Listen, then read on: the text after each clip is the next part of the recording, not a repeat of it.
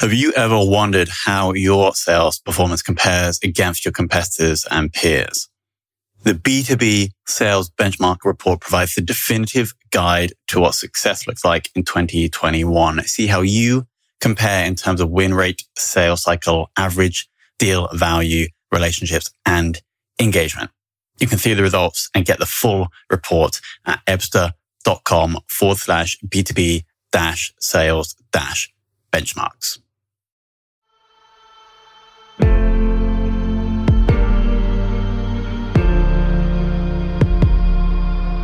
This is Sales Ops Demystified, the #1 most downloaded podcast in sales operations. We invite the brightest minds in sales operations onto the show to deconstruct the why, what, and how behind rep productivity, forecasting, metrics, and all things revenue. This podcast is brought to you by Ebsta, the leading customer engagement platform for Salesforce.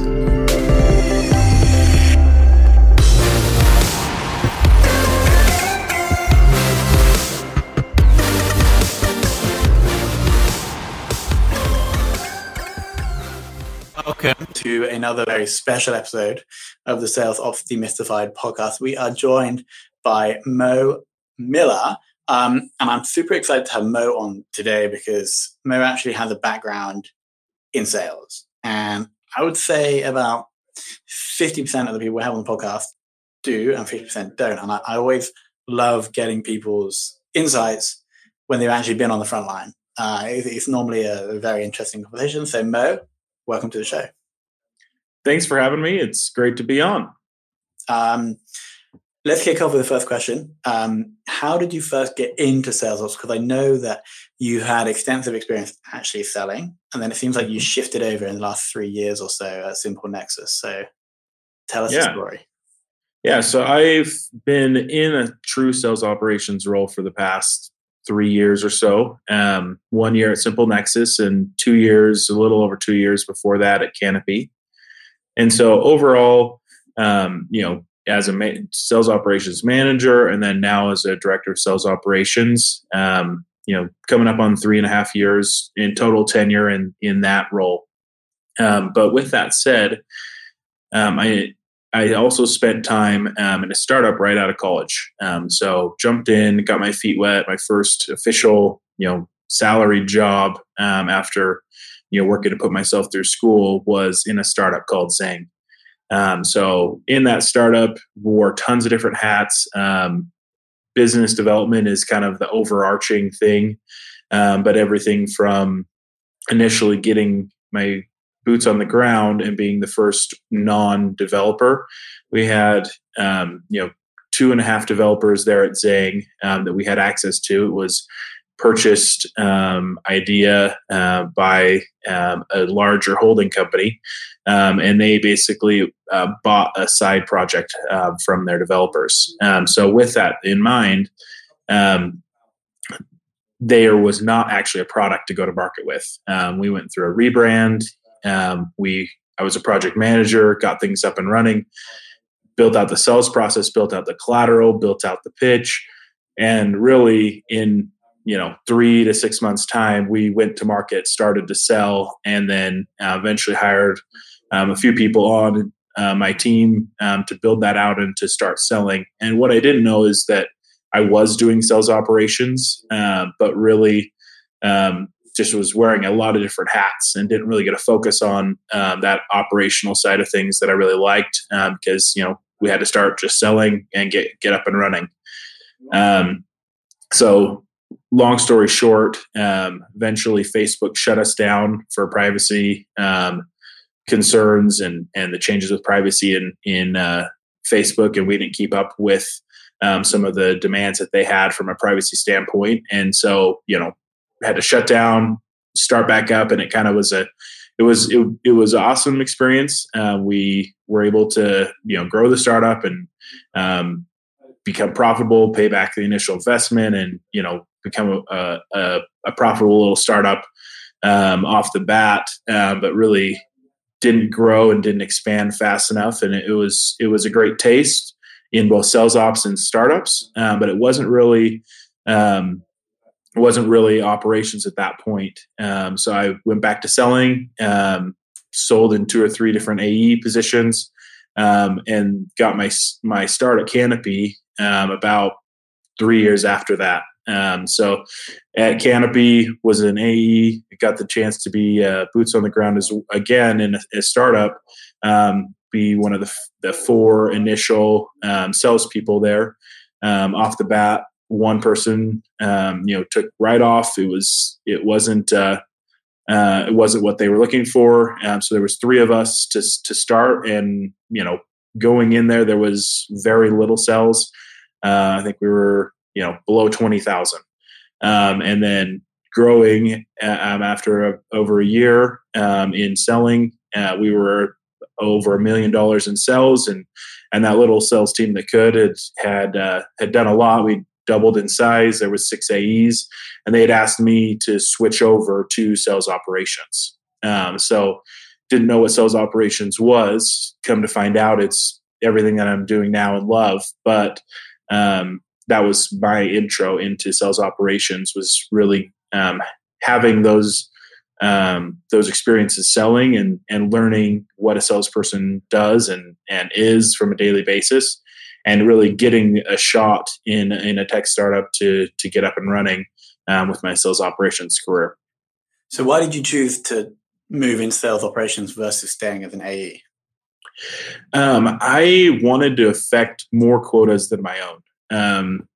I think sales operations sometimes gets a bad rap because it's somebody who doesn't understand the salespeople, does things on a cadence that they don't like as salespeople, or they're building things. There's requests from salespeople, sales operations builds it, takes it back to the sales team. There wasn't like a feedback loop, and so what they built is subpar or doesn't work.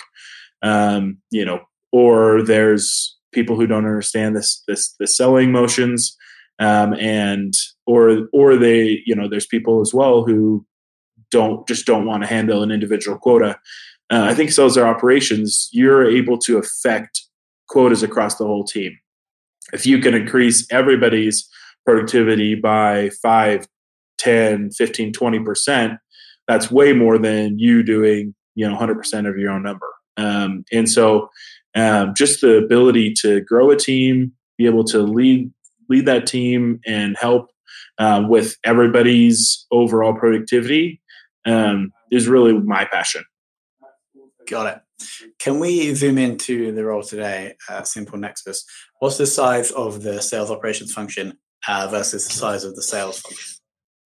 So currently I'm a sales operations team of 1. And I also have responsibility into the marketing team with some marketing ops tasks and functions, and then a little bit into the CS side as well. So building that revenue operations brand and function here at Simple Nexus.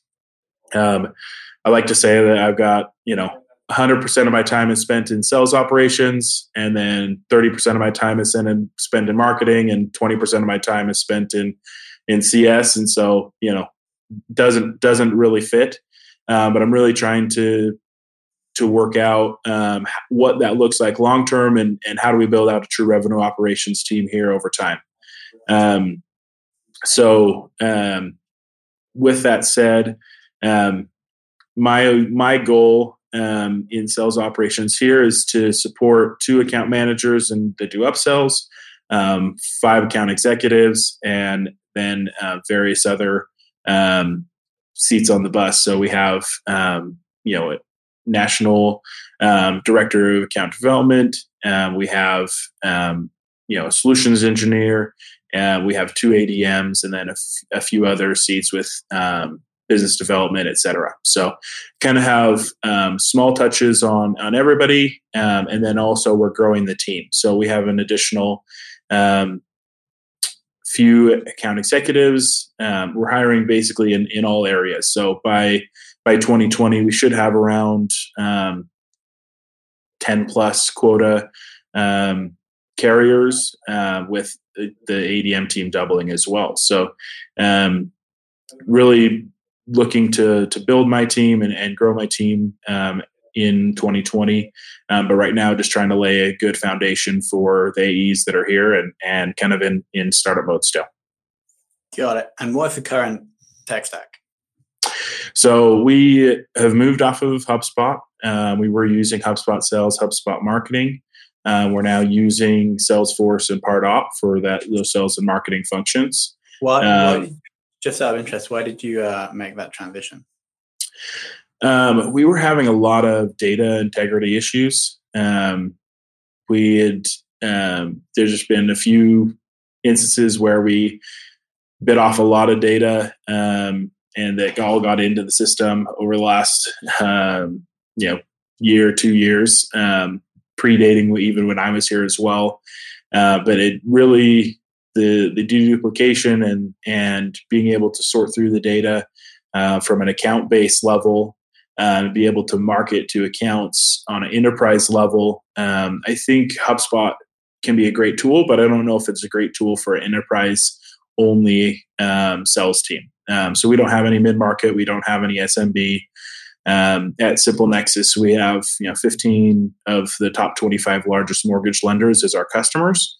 And we're actually going down market and just continuing to get, not just those named accounts, but also the whole enterprise space. So thousands of accounts to sell into and trying to work through those and be very strategic and work from account-based marketing and then account-based efforts from enterprise AEs. We're not looking to do, high touch, high volume, tons of sequences and just blasting out marketing.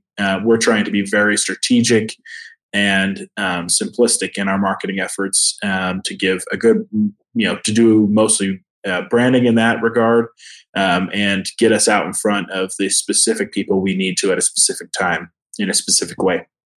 And what else in the tech stack? So we also use ZoomInfo that gathers prospects. We have to go very wide and deep in each of our prospects. We may do 10 demos to one account. And so reaching out as wide as we can in an organization is huge. So we use ZoomInfo for that.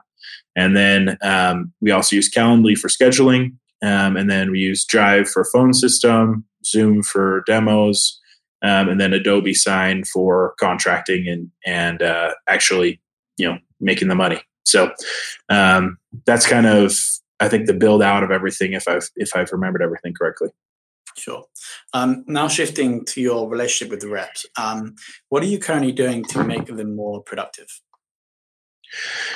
So we've only been in Salesforce without any beta users. We've been for about 3.5 months. And then with beta users, about 2.5 months. And then with everybody in the system, all hands on deck, moving forward, it's been just a little over a month. And so I think the huge thing on my end is making sure that Salesforce is a tool that they can use. And so we're knocking down as many barriers, getting rid of those pinch points, trying to eliminate problems and trying to make it so we can automate as much as possible in their day-to-day and make things more simple. So rolling up my sleeves and really working on the data quality and the day-to-day efforts of what they're doing. Got it. And then can you share a time where you've had to try and persuade the sales team to do something that may not have been in their direct interest, and how you manage the relationship and how you manage to persuade or influence them? Yeah, I think I've had a lot of that over the past 3+ years. Kind of my seat on the bus in sales operations is sales operations manager, director of sales operations. Whatever title you have in sales operations, you're truly facilitating. You're trying to get more out of the team. And so I think the important part is to think of yourself as a leader and not just, the data guy, or not just the back end person on the sales team, but truly like a chief of staff and helping the VP of sales, CSO, whoever you report to or work with as a direct manager. But to really get buy-in from the AEs, ADMs, whomever you have on your team. And so I think one thing I try to do is just really listen. You don't necessarily have a one-on-one with salespeople, but getting the pulse of all of your reps. At Canopy, we grew from that original 3 AEs all the way up to 30 AEs and an overall sales staff of 75, 80 people, and just knowing every single individual, caring about them, helping them as much as they can. And so I think that's where the buy-in comes, is the day-to-day grind. You're grinding, they're grinding. They've got this demanding quota, month in or quarter over quarter, month over month, that they need to hit. And just knowing that, like, if they need something, you're working on it, you're behind it, you're updating them, and you're shadowing them. You're seeing what they're doing. You're seeing their problems. You're trying to fix them. The buy-in is the easy part if you've done all of that groundwork. Got it. And now shifting into onboarding, you mentioned you're growing sales team, or you're looking to grow the sales team. Do you have like a specific onboarding schedule in place at the moment, or is that something that you'll develop as you bring these people on? So we've been building an onboarding recently. We have someone who's way more than a solutions engineer here, but they're equal parts, sales onboarding, solution engineer, product expert, working with the product team and building one of our key new releases and features that we're selling on the sales team this year. So they kind of wear a lot of hats. And she, in her role, owns that first week of onboarding. And so first week of onboarding is bringing them here to headquarters. We only actually have one of our account executives here in-house. And where we're located is Lehi, Utah. So with that said, the remainder of our account executives and most of our sales team is actually all over the nation. I think we've got like 9 people all over, and then I think 7 people here between the ADMs, the 1 AE, the 2 account managers, myself, and our CSO. The rest of the team is all over Ohio, California, Arkansas, Missouri, North Carolina, South Carolina.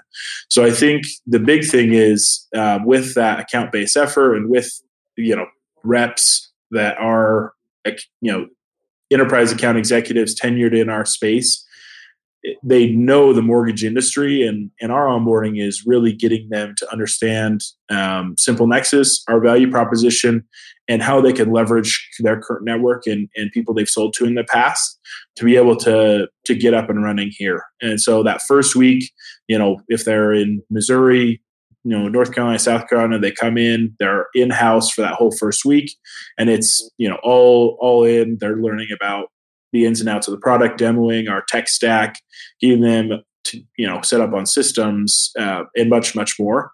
And then, various checkpoints in week 2, 3, 4. So that whole first month that they're being helped and guided, and we're polishing this over time and getting better at this, and then truly trying to make it a more scheduled plan moving forward, where specific things happen in week 2 each time, 3, 4, etc.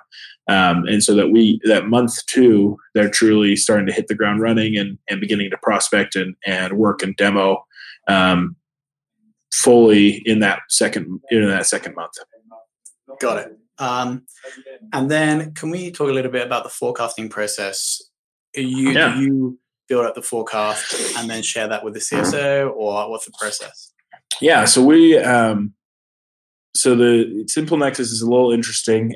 They grew for 6 or 7 years before they took on any funding. So I came on board a year ago this month.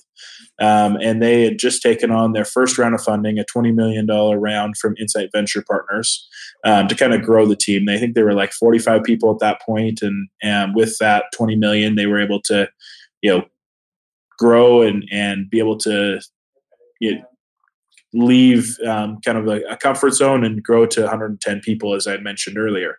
And so with that said, Insight, we have the access to their sales center of excellence. And I've really learned a lot from what they do and how specifically the commit process and the forecasting process is very detailed in the summits that I've attended and then the work that I've done with their sales center of excellence.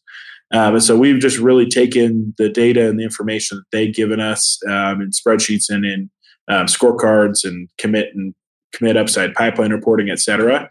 And they've got a cadence that they preach that we've really bought into. So a weekly commit call with the AEs, and none of this is rocket science, but a weekly commit call with the AEs from the manager, one-on-one, talking about each key deal, and then each deal that has even an upside or ought to have, say they have an upside for this quarter. And then I sync up with the managers of each team weekly as well. We have those calls for roughly 45 to 60 minutes of walking through the entire committed upside and net new commits, net new upside, what's slid, what's still there, talking through what slid or what we could pull in from pipeline. And then from there, I take all that data that the manager boiled up to the sales operations team, and then with the CSO as well in that call, we put those all into our reports and get those out to the team. And then we meet weekly with the revenue team, which is the C-level, as well as the finance team, and then the sales management. So we're working through those deals at a high level each week. So all top deals are getting touched weekly, and then we're talking through commit and upside, pipeline, growth week over week. We're talking through the commits and the upside deals that we have for this quarter. And, it kind of the cadence that Insight lays out, you start to talk about next quarter as this quarter wraps up and continue to just focus on the commits for the quarter. And you're building your pipeline and your upside and commit in the beginning of each quarter. And then at the end of each quarter, you're looking towards next quarter. So it's a great process that we use and just rinse and repeat week over week with that cadence. And we've really bought into it and it's worked well. Awesome. And then penultimate question, what is a key sales metric that you've used recently that has been very insightful? One thing that we've done recently is trying to, as we're going to go double the ADM team and grow that sales support function to just really build pipeline for 2020. We retooled their comp plan and focused them on the KPIs of discovery calls, SALs or ops created by the account executives from those discovery calls set up by ADMs, and then their closed won deals. So we really have focused in on 3 specific KPIs. Everything in their comp plan focuses around those, everything from the AE side and what they need to succeed from that help from an ADM. That's all within those 3 KPIs. And we've really run to that process and tried to build that out on the ADM side. So I would say those are 3 things that we're really focusing on right now. Got it. So the discoveries, the opportunities from those discoveries, and then closed won from those discoveries. Mm-hmm. Yeah, and I think oftentimes that's a little farther down the pipeline than an ADM looks, but we've really tried to, in that enterprise sale, we've really tried to get the ADM to stay in the sale longer and be driving all the way to close won deals. As I mentioned, there's so many demos that need to happen. What really matters is that solid discovery, many demos, and eventual opportunity and an eventual close won. But there's a lot that has to happen in between there, and the ADM's helping out on a lot of that, trying to drive those KPIs. Totally makes sense with the complex sale. Awesome. And then final question, who do you know or who have you worked with that's taught you the most about sales operations? So I worked with originally my VP of sales who transferred me over to sales operations, and really he got me running is Ted Farron at Canopy. He brought me on as an account executive there and gave me a shot in both that account executive role at a young startup, and then in an operations role where as a sales operations manager, I really didn't know too much about what I was doing. So I had to really learn a ton from him and learn his, work cadence and inputs from the operational side that he was running for, a year and a half before I started to help with that and then take that over time. Shout out to Ted. Shout out to Ted. Awesome. So let me just share what I really liked about that conversation. Your rationale for moving sales operations, I'd never heard before. It's about impact, really. It's about just you doubling your quota in a month versus you enabling 5 AEs to double their quota. I thought that was super interesting. And that's actually a great sales message for sales operations, right? You can come here and impact everybody's quota. Yeah. I've written down here, but I can't remember, getting the pulse. Oh, yeah. So when we talk about sales reps, getting the pulse of the sales team, and then the word I really liked was caring, how that's kind of your job, or that's kind of sales operation that's really having to understand these people and knowing them and caring about them. And that's how you get buy-in.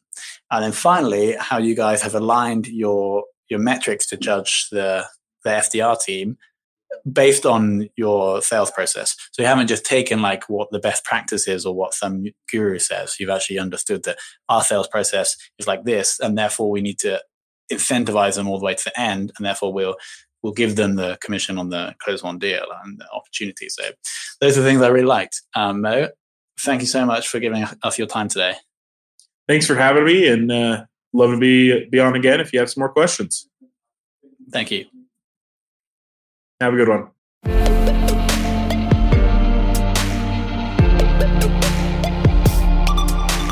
Thank you for listening to this episode of the Sales Ops Demystified podcast. If you are listening on a podcast listening application, then please subscribe, rate, and review. And if you have any questions about the show, if you know a guest, or if you have any questions about sales operations, just hit me up at tomhunt@ebster.com. That's tomhunt@ebster.com.